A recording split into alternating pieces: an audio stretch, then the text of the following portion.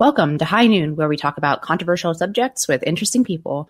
My guest this week is James Esses. He was a criminal lawyer, and it's a bit hard to describe exactly how his path is, where his path has taken him, and we'll get into that. But he was a criminal lawyer before he chose to change careers and start studying to be a therapist, and then lots of events ensued. But he is the founder of Thoughtful Therapists. And he has his own Substack, so you can find his writing there. You can find him on Twitter. James, welcome to High Noon. Thanks for having me. Looking forward to chatting. So the reason that it's a little bit hard to describe your bio in a couple sentences is not only because you made the unusual choice to begin with to switch from a career in law to a career in therapy, but then you went to school to study for that new career, and you were unceremoniously, I guess I'll spoil the ending. You were expelled via email. Do you want to start out by telling people why that happened or how that happened? Yeah, no problem. I'll try and give the abridged version, and then we can drill down into it if we need to. But so I've been practicing as a lawyer for a number of years, but it wasn't quite doing it for me. It wasn't quite fulfilling in the way that I thought it might be, and I've been volunteering as a counsellor at a children's charity for a number of years in the UK, and I thought this is what I want to spend the rest of my life doing. So that's why I started studying part-time towards a master's degree in psychotherapy. At the time of my expulsion, I was just finishing my third year of a 5-year degree, and I was just about to set up my own private practice and start seeing paying clients privately, which is all very exciting.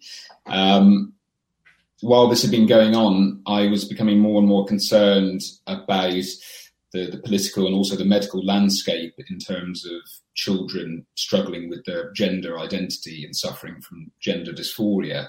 I was particularly concerned with the push in the therapeutic world towards affirmation, so affirming transitioning, medical transitioning. And I was speaking to detransitioners, young women in particular who have suffered irreversible mental and physical harm because of puberty blockers, cross-sex hormones and sex reassignment surgery. And I thought I need to speak out about this, ethically as a therapist, because we need to ensure that there's explorative therapy open to these young people. And there's been bans around the world, I think, including in some states in the United States, around banning conversion therapy, as it's termed. But there's a real fear that this will end up criminalising ethical explorative therapy for children. So I spoke out about this. I launched a petition to the UK government asking them to safeguard therapy for children. And basically off the back of that, yes, one day I received an email from my university course provider telling me that I was expelled with immediate effect. And within a mere matter of minutes, they had blocked me from my university email address, my university portal, and then to put the boot in, they went onto Twitter the same evening and publicised the expulsion.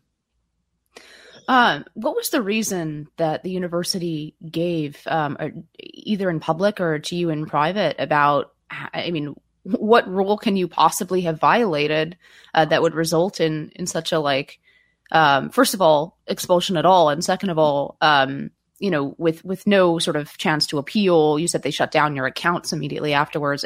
What explanation did they give, if any, for those actions? Well, the difficulty is I've never actually had a conversation with anyone at the university. And if they're going to take disciplinary action, there's various layers that you need to go through, various hearings, opportunities to put forward your side of the story, appeals. I wasn't offered any of that. What I received was a 2-paragraph email stating that there had been some complaints made about me and what I'd been saying in this space, and that I brought them into disrepute. And that was it. I never was signposted towards any policies. I was never provided with any evidence of what I'd done wrong. Eventually, when I got hold of the policies myself, I went through to see, what would be the circumstances in which immediate expulsion without appeal would be an appropriate resolution. And the types of offences in the university's handbook that this would be suitable for include physically assaulting or sexually assaulting another student on campus or defrauding the university. So they seem to be suggesting that me speaking out about my concerns about medicalising children is some sort of equivalent to that. That's obviously, we've talked a lot on this podcast, for example, with Aaron Sibarium about the institutional sort of creep of not just gender ideology, but let's stick with gender ideology for now since it's most relevant. The creep of these ideologies, not just into practitioners of whether that's, psychology, psychiatry, or just the practice of medicine, but into the institutions themselves. So into places like your university, into, sort of board exam. I don't know exactly what the equivalent is in the UK, but into organizations, professional organizations that gatekeep with board exams, for example. Is it your contention that, let me ask you this actually, do you think that there are a bunch of other people who maybe share in that profession, share some of your concerns, but are afraid to face the same consequences from the institutions that you did? Or do you think this really is a kind of bottom-up thing where the vast majority of people in this field, and we always hear about a consensus, right? That there is a bottom-up consensus among, let's say, therapists in this case on this issue, and that you were just very far outside of it? I think it's a combination. I would say that I've been contacted by many therapists, including long-standing therapists in the UK, who have said they share my concerns but are too afraid to speak out. I've been contacted by trainee therapists who fear that if they say something, they'll also be chucked off their course. And I know that there's some trainee therapists who have actually postponed their course, waiting for the outcome of my legal case, which I'm sure we can talk about a bit later. But even in my own cohort, on my own course, I had peers who agreed with me on these topics, but just didn't feel able to speak out openly and say so. So I think there is a real fear that's put into people that if they step out of line at all, they'll be given the boot. But I also think that these organisations tend to model what we're seeing in society more generally. I mean, we've seen a real push amongst commercial entities, amongst media organisations, political parties to embrace gender ideology, hook, line and sinker. And we've seen this through subtle changes over a long period of time with language, etc. So I think there's a lot of people nowadays who aren't really that skilled up on exactly what all of these things mean, but they want to demonstrate that they're a nice person. They don't want to offend people unnecessarily. And so they go along with it, not realising the ramifications. So let's talk about your legal case. So you are suing the university. On what grounds are you suing them? Is it a lack of due process that you were given? What is the sort of basis of your lawsuit? So I'm suing them. I'm also suing the kind of governing therapeutic body in the UK they're called the United Kingdom Council for Psychotherapy, because it appears from limited information I've received they may have had some hand in what happened to me. So I'm taking them both to court on the basis of discrimination, and that is discrimination against my beliefs. And those are my beliefs around sex and gender. And I'm gender critical, as it's often termed nowadays, and also my beliefs around proper medical treatment for children. And there's been a few cases in the United Kingdom in the run-up to this, which have basically set in law that gender critical beliefs are protected under the UK's equality legislation. So that's what I'm going to be relying upon. Yeah, that's interesting because in the US, of course, we're seeing something similar where people are starting to launch lawsuits under the Civil Rights Act, but not on the basis of belief because there is no equivalent statute. There's the First Amendment, but that applies only in a government or government-connected institution. But I mean, so why did you decide at the end of the day to start this petition, to speak out in such a public way? As you said, there were other people in your cohort who probably shared some of your concerns. Maybe they shared them with you privately. So why, did you anticipate the level of blowback that you would get? And what do you think now about sort of the institutional framework of the field, given that this kind of debate, which let's, frame it by saying that your beliefs are very, very firmly actually in the vast majority, at least in all the polls that I've seen of the US and of the UK. So what does it mean? First of all, why did you decide to speak out this way? And what does it mean that you are treated this way for holding beliefs that are, in fact, the dominant beliefs in society, but the minority beliefs only within this institution? Yeah. Well, as I said, I kind of immersed myself in the research, the studies that were going on around gender dysphoria. I was speaking as part of my volunteering counselling with young children who were saying that they felt they were trapped in the wrong bodies. I was looking at the potentially irreversible damaging impact of puberty blockers and cross-sex hormones and double mastectomies and all the rest of it. And I was looking at the data around the kind of significant increase in the number of young people presenting with gender dysphoria, particularly adolescent girls, which was quite different to what we had seen previously. And I thought from a therapeutic point of view, what are we doing here exactly? And I always return back to the basic idea that gender dysphoria is a mental health condition. And so as a therapist, our duty is to treat it in the same way as we would any other mental health condition, which is listening, exploration, empathy, considering contributing factors, considering different options that a young person can go down. But the message I was receiving time and time again, as I said, from the media, politicians, from the therapeutic bodies, was you should be affirming this. You shouldn't be pathologizing being trans, is what I've often been told. But I've thought that's fundamentally inconsistent, because we're being told don't pathologize being trans, but at the same time you must make available irreversible medication and surgery to treat it. In my mind, you can't have both those things operating at the same time. But my primary concern has always been about children. There's other issues that we could speak about in relation to this gender debate, whether it's women's spaces and women's rights, whether it's free speech, whether it's impact on sporting fairness, etc. But for me, it's always been around children's well-being, because I appreciate how vulnerable children are, particularly at that age. Think back to my own childhood, children can become convinced of very many things and be certain about very many things that only later in life do they realise actually they got it wrong, because they hadn't had the time to explore and to develop and grow. But I feel that we've robbed children of that opportunity to grow and make mistakes and then move on with their lives without regret, because we're forcing them into taking potentially irreversible decisions at such a young age. Yeah, it really seems like this phenomenon is focused among young girls. If you look at the numbers, there has been a much smaller increase in male to female transitioners, and a much larger increase in essentially preteen to teenage girls transitioning.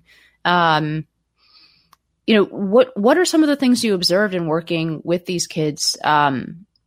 Like, what other features characterize, other than being female and either preteen or teen? I mean, what sort of things, and without being specific, obviously, about any individual person, but what sort of patterns did you see repeatedly among some of these kids that were questioning whether or not their biological sex was, in fact, for them?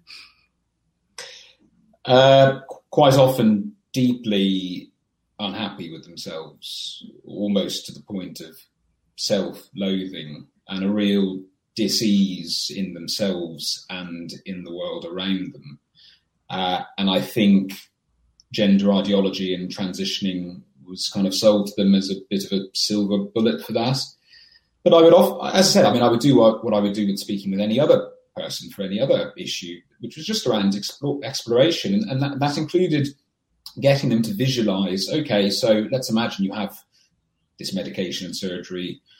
Would that be it? Do you think you'd just be happy with yourself and be content in the world and just love yourself for who you are at that point? And quite often they would come back to me on reflection and say, well, actually, no, I wouldn't, because there's other things about myself I also don't like, other parts of my body, other ways of my being that I don't like, that I would also want to change.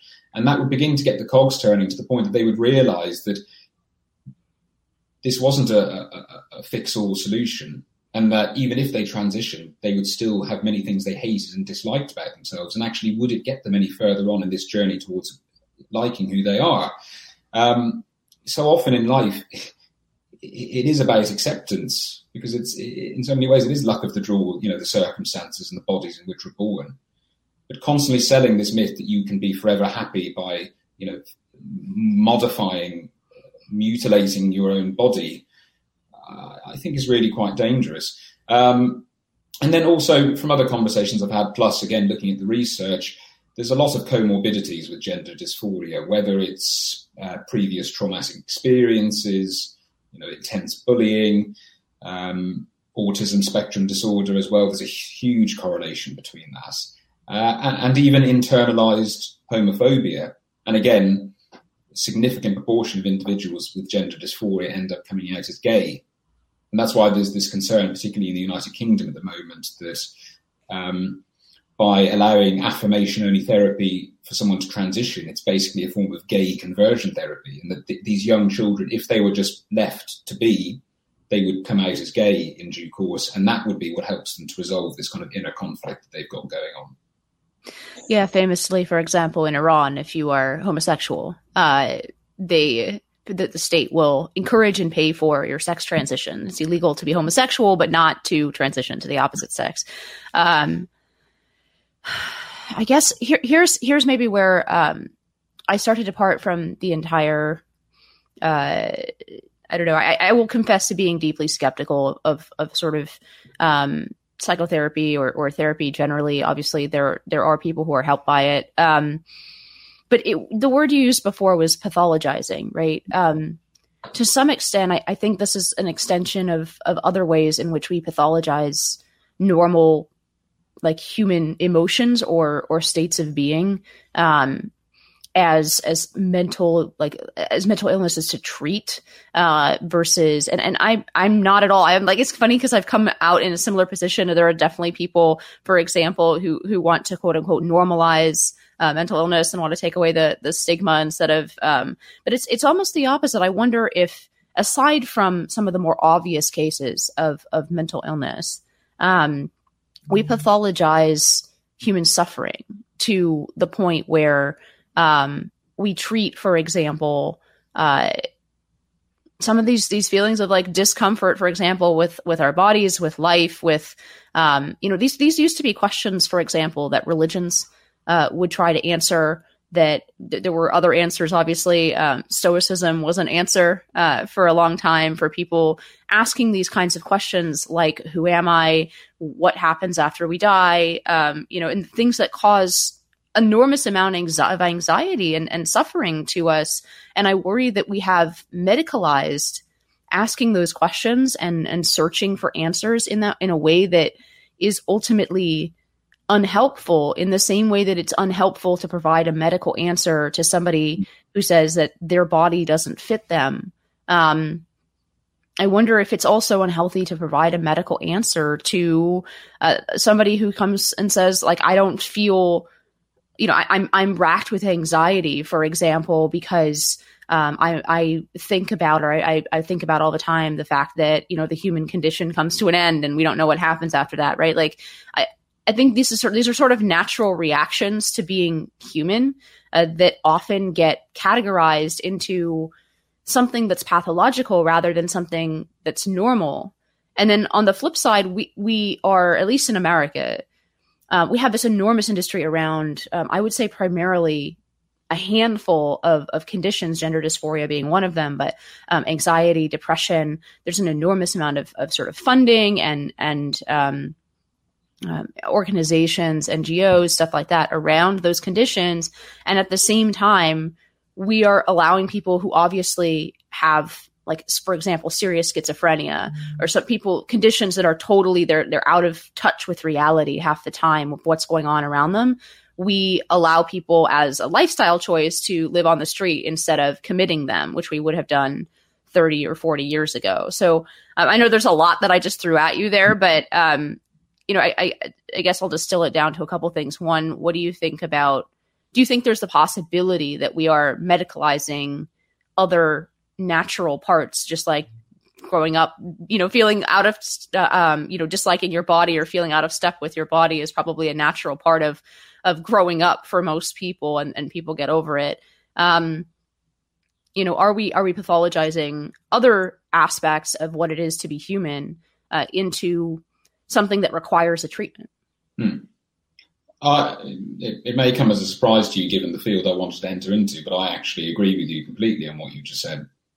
And I think as a society and as healthcare professionals, we've prioritized comfort and happiness. Those seem to be the things that we must aim for at all times. And anything which puts somebody outside of their comfort zone is unacceptable, which is why in universities now we're seeing this cancel culture and these trigger warnings and all the rest of it, because we don't think children and young people should be able to have to deal with forms of distress or discomfort. And then happiness at all times. If someone says or does something that makes somebody unhappy, then that cannot be a good thing.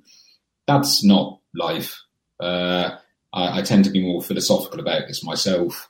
I think that life is probably majority struggle, and it's about searching for the happiness where you can. But these are all normal emotions for human beings to have. And actually, if somebody offered me the opportunity myself to live a forever happy life, and that was the sole emotion I felt, I would say no to that, because that wouldn't be real, genuine, congruent humanity. I think it's important that we feel all types of emotion, and that tells us that we're truly living. And that includes anxiety and stress and unhappiness and sorrow and all the rest of it. So, I mean, in my own work, when I was practicing, it was often about getting people to a place of acceptance, actually. And whether that's through empathetic listening or whether it's through philosophical discussion, I think it's often about acceptance rather than trying to force changes. And I agree with you generally around this kind of pathologization of completely normal types of behavior.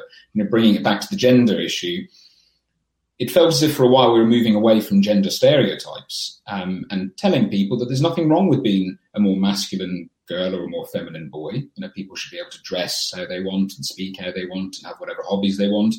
But the types of particularly educational materials for young school kids I'm coming across nowadays, very, very concerning. I've read children's books in which it's been suggested to young boys that if they like flowers and the colour pink, that they might actually be trapped in the wrong body. I mean, that is the very definition of pathologizing completely normal behaviour and regressing back to really quite harmful and dangerous stereotypes. Why are we so fragile then? What has changed in our society? Because, you know, part of this is you always hear the kids are the kids don't do their chores. The kids are overly sensitive. The kids are right. So there's a generational component to this.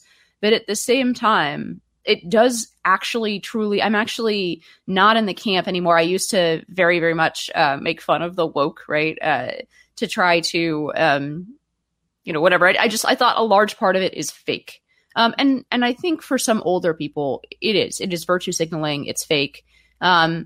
But the more that I interacted with some or watch videos of some of these like kind of easily mockable, super, super woke young people, it seemed like it was reflecting some kind of genuine fragility, like mental fragility. Why is it that our society seems like there are a lot more people today who have that sort of mentally fragile posture, even a genuine one, than there were even, let's say, 20, 30 years ago?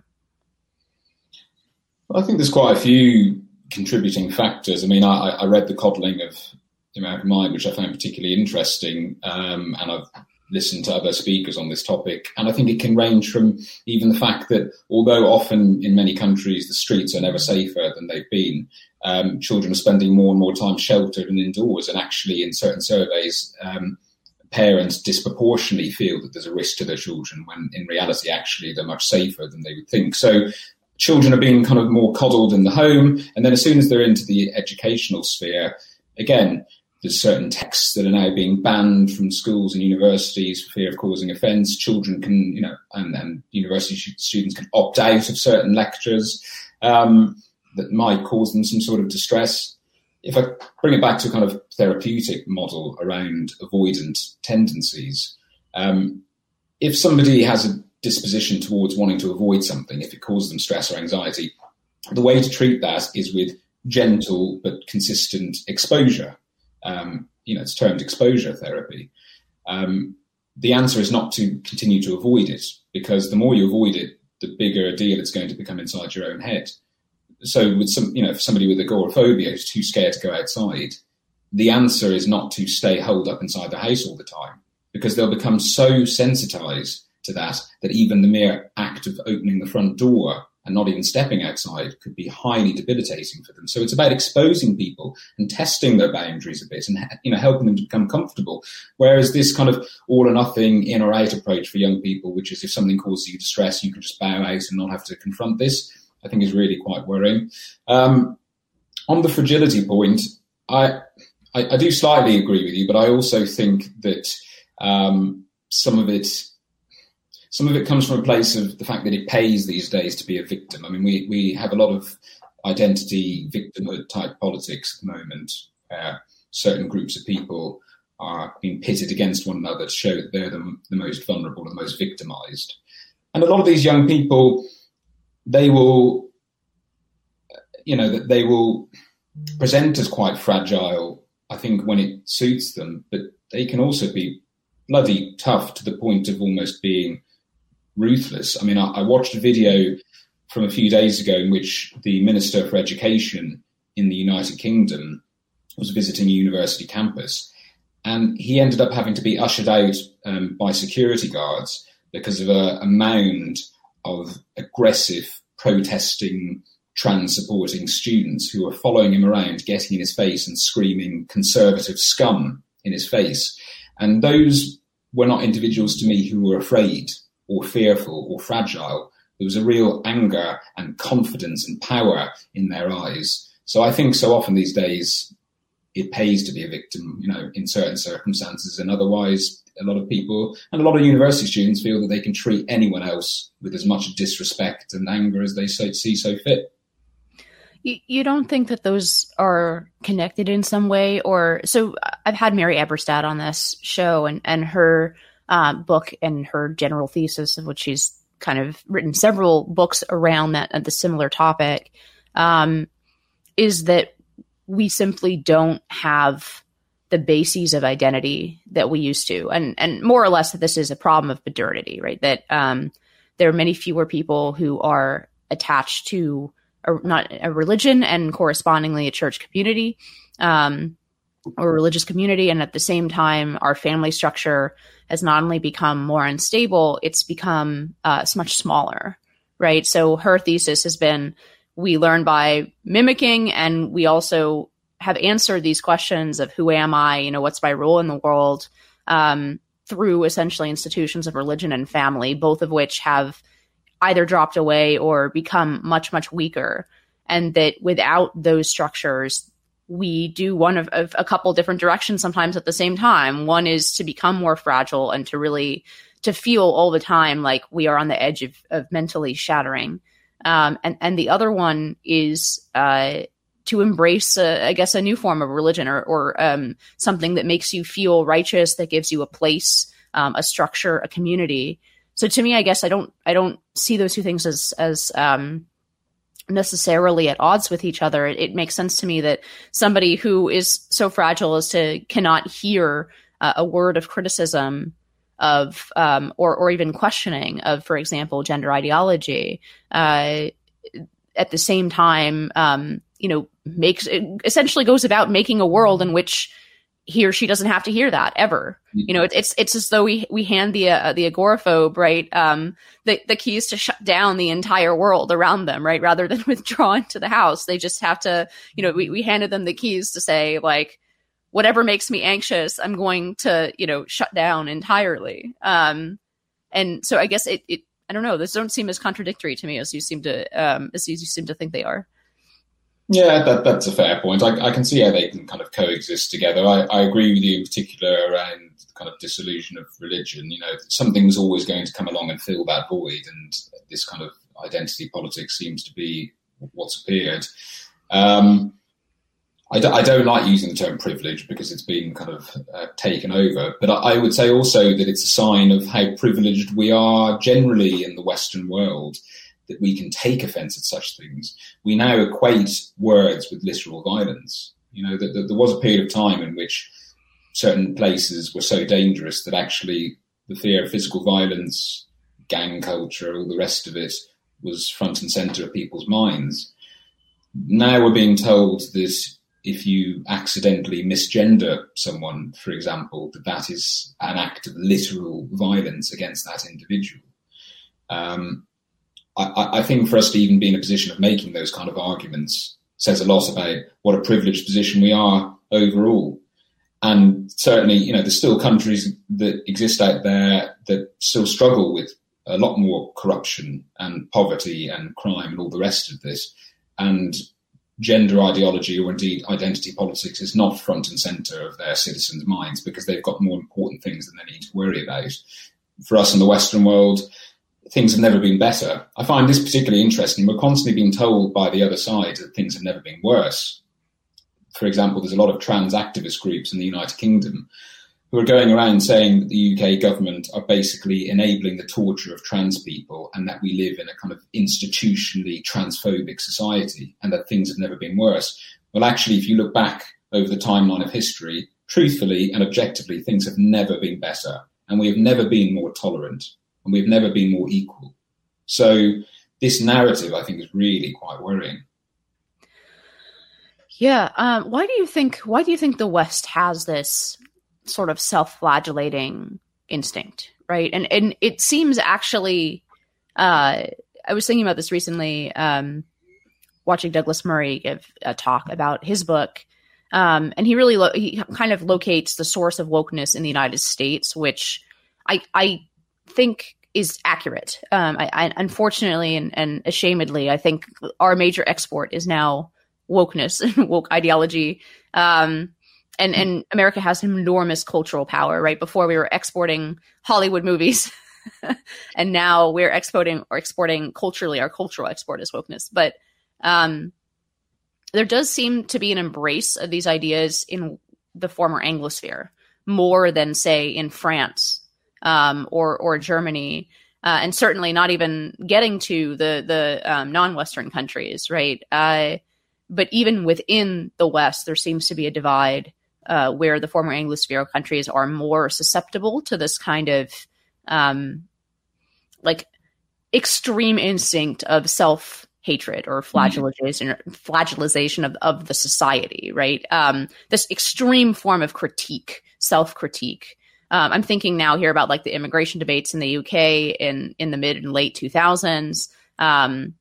And it like some of the others. So I had some example in Australia, but the thing that turned out to be false about the mass murder of Aboriginal children. Of course, the mistreatment of Native peoples in Australia, very real, but like the thing that everybody was freaking out about turned out to be vastly exaggerated. Do you think there's something about the former Anglosphere countries that is this sort of like a weaponized version of our tendency to sort of slow change and self-critique over time? Like, why is it that this seems so much more adopted and powerful in the US, the UK, New Zealand, Australia, right, Canada, versus, I don't know, Germany or France? I mean, I think part of it is kind of culture specific. I mean, it's interesting the point you make about America's place in the world. And I would agree, it does seem as if particularly the UK takes its lead from America in a lot of ways. But actually, in some ways, the UK is far worse. One thing I've always noticed about Americans is still that sense of patriotism, actually. And even when I was in America myself a few weeks ago, American flags flying high. And most people, obviously, there's still a group of people trying to do America down, but most people seeming to be pretty proud and pretty patriotic to be American. I find that far less in the United Kingdom. And actually, there's a real sense of almost nervousness or embarrassment or even shame associated with patriotism. It was one of our general elections. I can't remember if it was the last general election or the one before, but a Labour Party politician ended up condemning on social media and mocking the fact that some individual was flying the English flag outside of his house. She was clearly like sneering at it, kind of looking down on it, almost as if this person was kind of scum for having done so. I mean, she attracted a hell of a lot of criticism for that. But the fact that a leading member of a political party would make that type of comment says a lot about the state of play in the United Kingdom. I think British people in particular are very good at this, doing themselves down, and at times extreme modesty to the point of being self-critical and self-deprecating. So I think sometimes it is kind of culture specific, but generally I don't know. I mean, it's an interesting question. Why is it in some countries and not others? Particularly if you look at Germany and their history. But I think one of the things I struggle with in this space more generally is the fact that at one point in history, all peoples, all nationalities, all religions have done bad things and have harmed or persecuted. I can't think of any part of the globe or any religious faith that hasn't done that in some way to one another. And thankfully, much of that has stopped. And thankfully, we cooperate with people who are very different to us and different religions and different nationalities and ethnicities. And, by and large, I think people get along these days, which is quite a good thing. But I don't think anyone could be free of the accusation of their ancestors having done at some point in the past something wrong. I don't know why we don't just accept that and acknowledge we live in different times now, thankfully, and put that down to history and experience and something that has taught us and that we've learned from, as opposed to what's happening nowadays, which is this constant need almost to kind of rewrite history. And we're seeing that in the United Kingdom again. There's been a lot of tearing down of statues of individuals whose family may have had some connection with the slave trade, however long ago. And again, what type of message is this sending? Why are we trying to rewrite history? We can't rewrite it. It's what's taken place. As long as we learn and grow from it, that's the most important thing. But I don't know. I mean, as I said, if you were to ask some people in the United Kingdom at the moment, they would tell you that the United Kingdom is, institutionally transphobic, homophobic, racist, and all the rest of it. And if you look at the real solid facts, if you look at the legislation that we've got in place, if you look at the crime rates, etc., it's just simply not the case. Yeah, that's interesting to hear a perspective on America. Of course, from my perspective,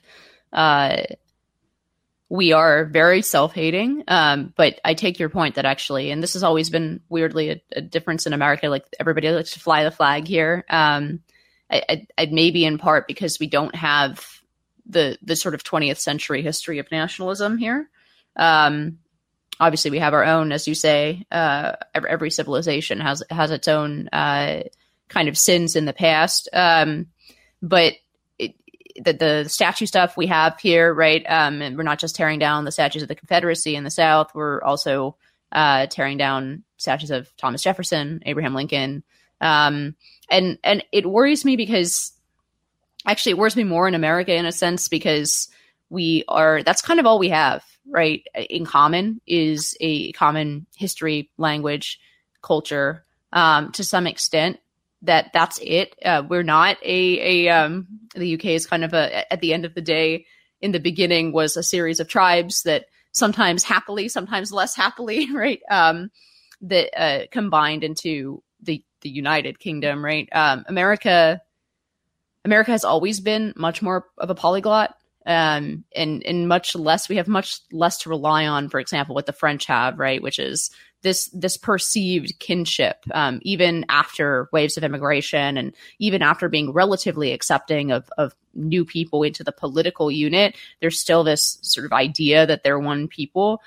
To that extent, the U.S. has never been that, which I think has been a great advantage of ours in some ways, but in others, if we get rid of our civic religion and if we stop flying the flag, we don't have anything else in common, I worry about, but maybe you feel that way about the UK as well.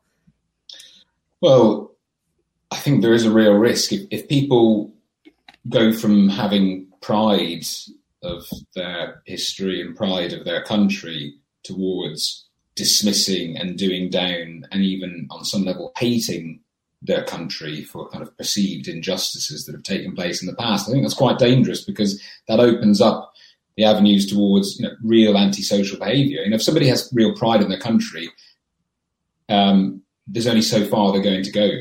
But when I was watching, for example, a lot of the rioting, a lot of the Black Lives Matter rioting that took place, particularly in the States, but it did spill over into the United Kingdom, particularly in the States. I was looking at those groups of people and I was thinking, that those are people that clearly do not have any pride in their country whatsoever. And I think that's misguided. And I mean, the nature, the violent nature of those riots, was horrific to watch. But I think a country can only be done down so much until it becomes a place where people feel that they no longer need to obey the law, for example, and that they're entitled to do whatever they want because in their eyes they're righting some sort of historical abstract wrong. So I think there is a real danger with that. I think in terms of the kind of cancel culture point more generally, I mean, you were talking about some of the statues that are now being taken down. I mean, it seems as if nobody's really free from being cancelled. And I think this is the strange thing, because perfection doesn't exist. And every single human being on earth at some point or another has done or said something that they probably shouldn't have, and that they possibly regret, and that possibly even hurt or offended somebody else. If that is the bar for being cancelled, then the entire human race should be cancelling itself collectively, because nobody is immune from this. You know, we are imperfect creatures.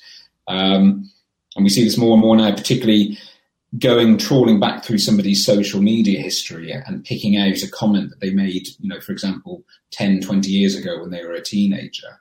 And now we're cancelling them in this day and age, as if the person standing in front of us today is the exact same person that posted that tweet however many years ago. I think it's really ridiculous. And I think it's holding human beings to a standard that we can never, ever reach. I mean, maybe this is a thread in all the discussions we've been having for the last 40 minutes. It's a vision of perfection that isn't attainable. Maybe it does go back to a conflict of vision, sort of a constrained view of what life, what humanity is actually capable of, and what it can deliver, and the pursuit of some kind of utopian ideal, or whether that's within the self or society, right? Like that I'm going to feel perfectly empowered, happy, strong, all the time, or that my society is going to be utopian and perfect and never mistreat anybody and nobody will be unfairly treated. I mean, these are in some sense, just one is the larger idea of the other, this pursuit of perfection that really does seem to have a lot of negative consequences, not just the obvious historical parallels, but even internally, even for a single person, the relentless pursuit of feeling happy or perfect all the time, I really think has had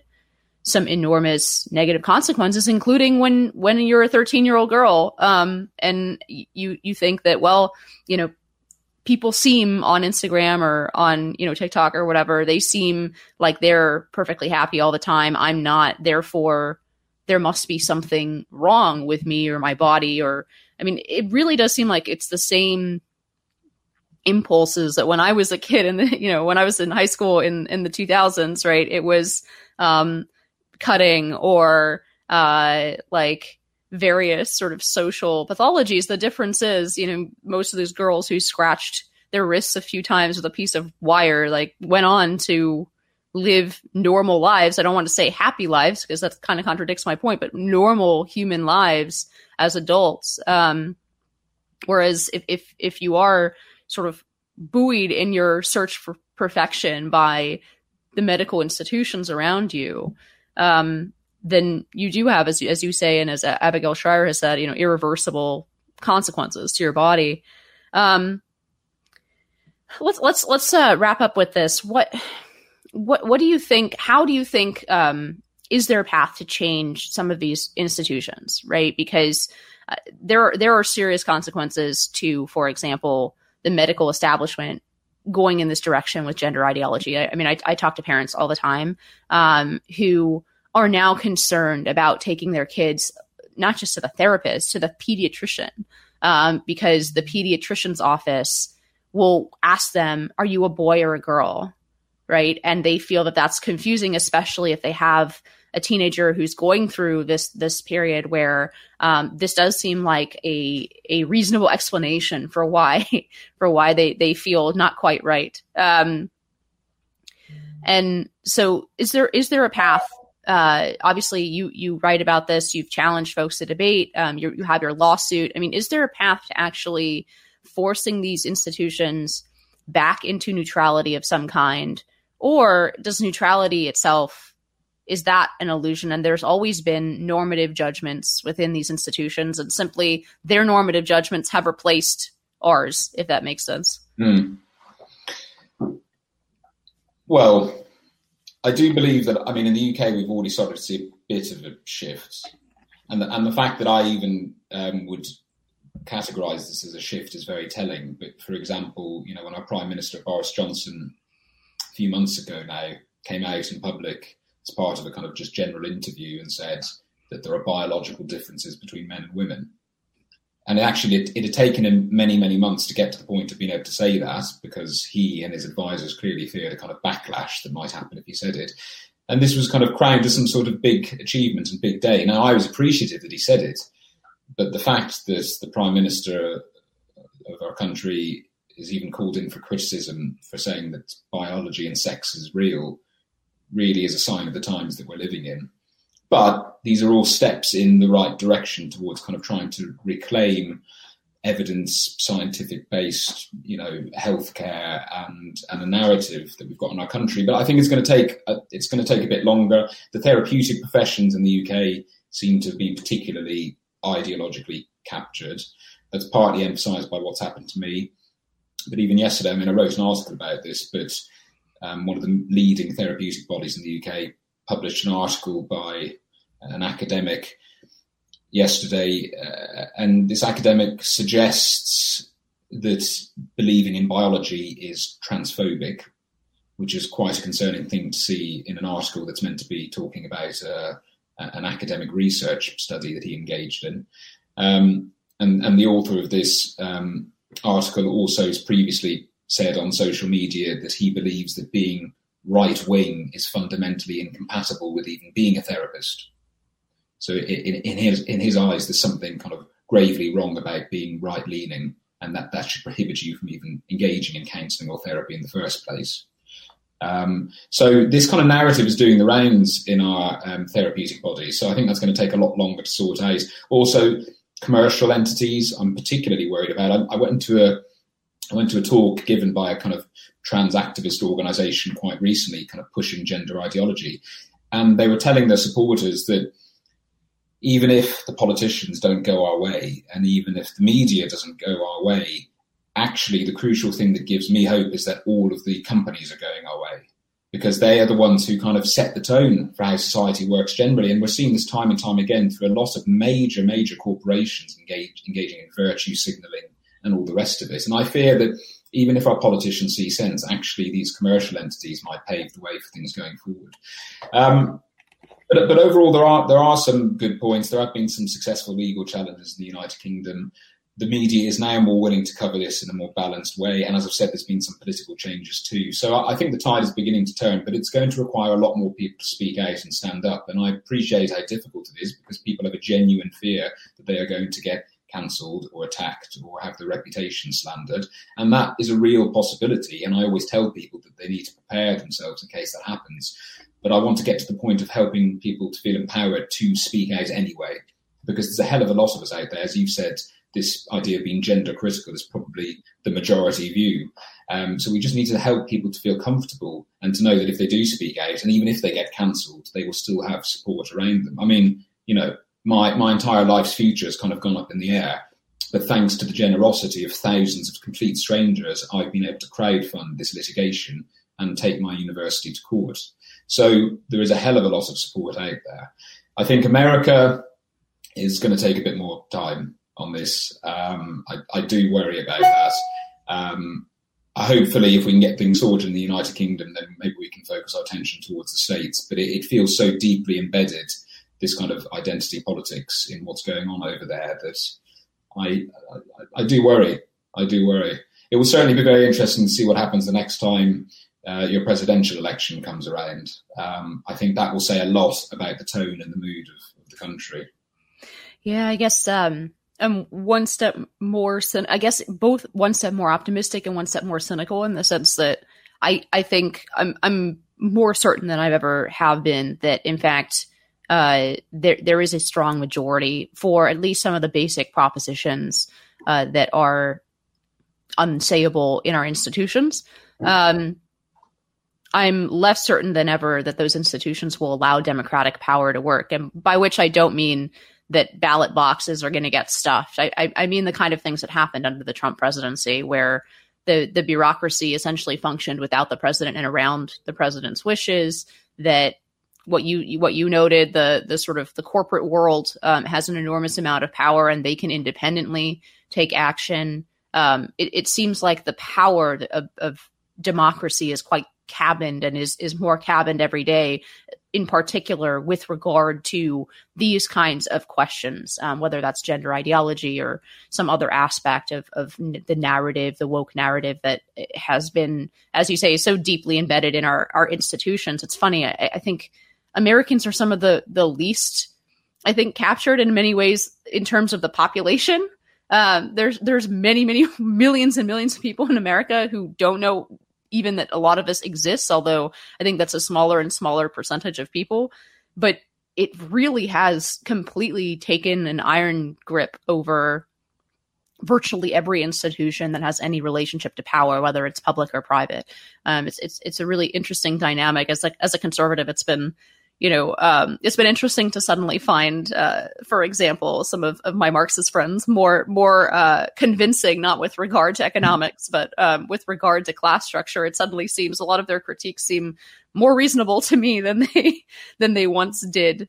Well, this is it. I mean, when I was in the States a few weeks ago, something that particularly concerned me and I found very, very odd and says a lot about the changing nature of the culture in the States is that I went to the Civil Rights Museum in Atlanta, Georgia, which is basically there to talk about the Black Civil Rights Movement, and it focuses particularly on Martin Luther King, but other main players in that game.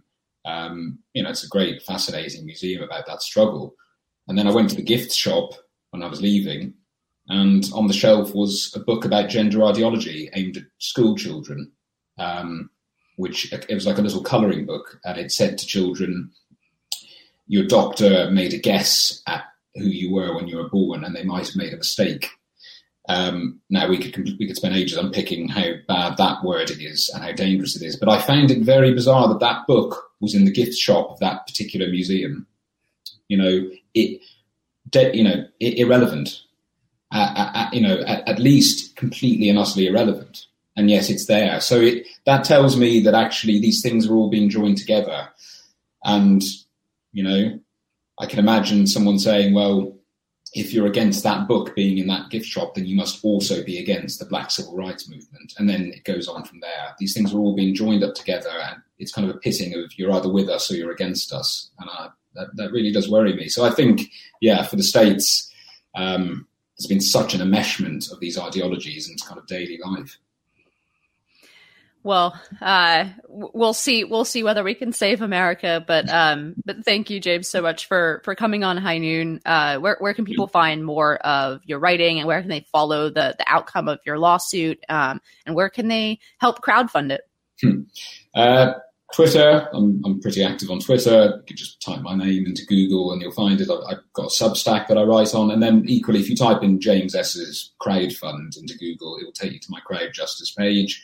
And you can donate there if you so wish. And then I post all of the updates about the case there as well. I've got a preliminary hearing in less than 2 weeks, and hopefully then the trial date will be set thereafter. I'm very appreciative for the support that people have given me. And I'm also happy for people to reach out to me and share their stories with me on an individual basis. I think it's important for me to hear that, actually, and to ensure that I'm giving voice to other people's voices that aren't necessarily being given airtime. To anyone watching who supported my case, thank you. And I couldn't have done it without you. Well, thank you very much for coming on. And thank you to our listeners. High Noon with Inez Setman is a production of the Independent Women's Forum. As always, you can send comments and questions to inez.setman@iwf.org. Please help us out by hitting the subscribe button and leaving us a comment or review on Apple Podcasts, Acast, Google Play, YouTube, or iwf.org. Be brave, and we'll see you next time on High Noon.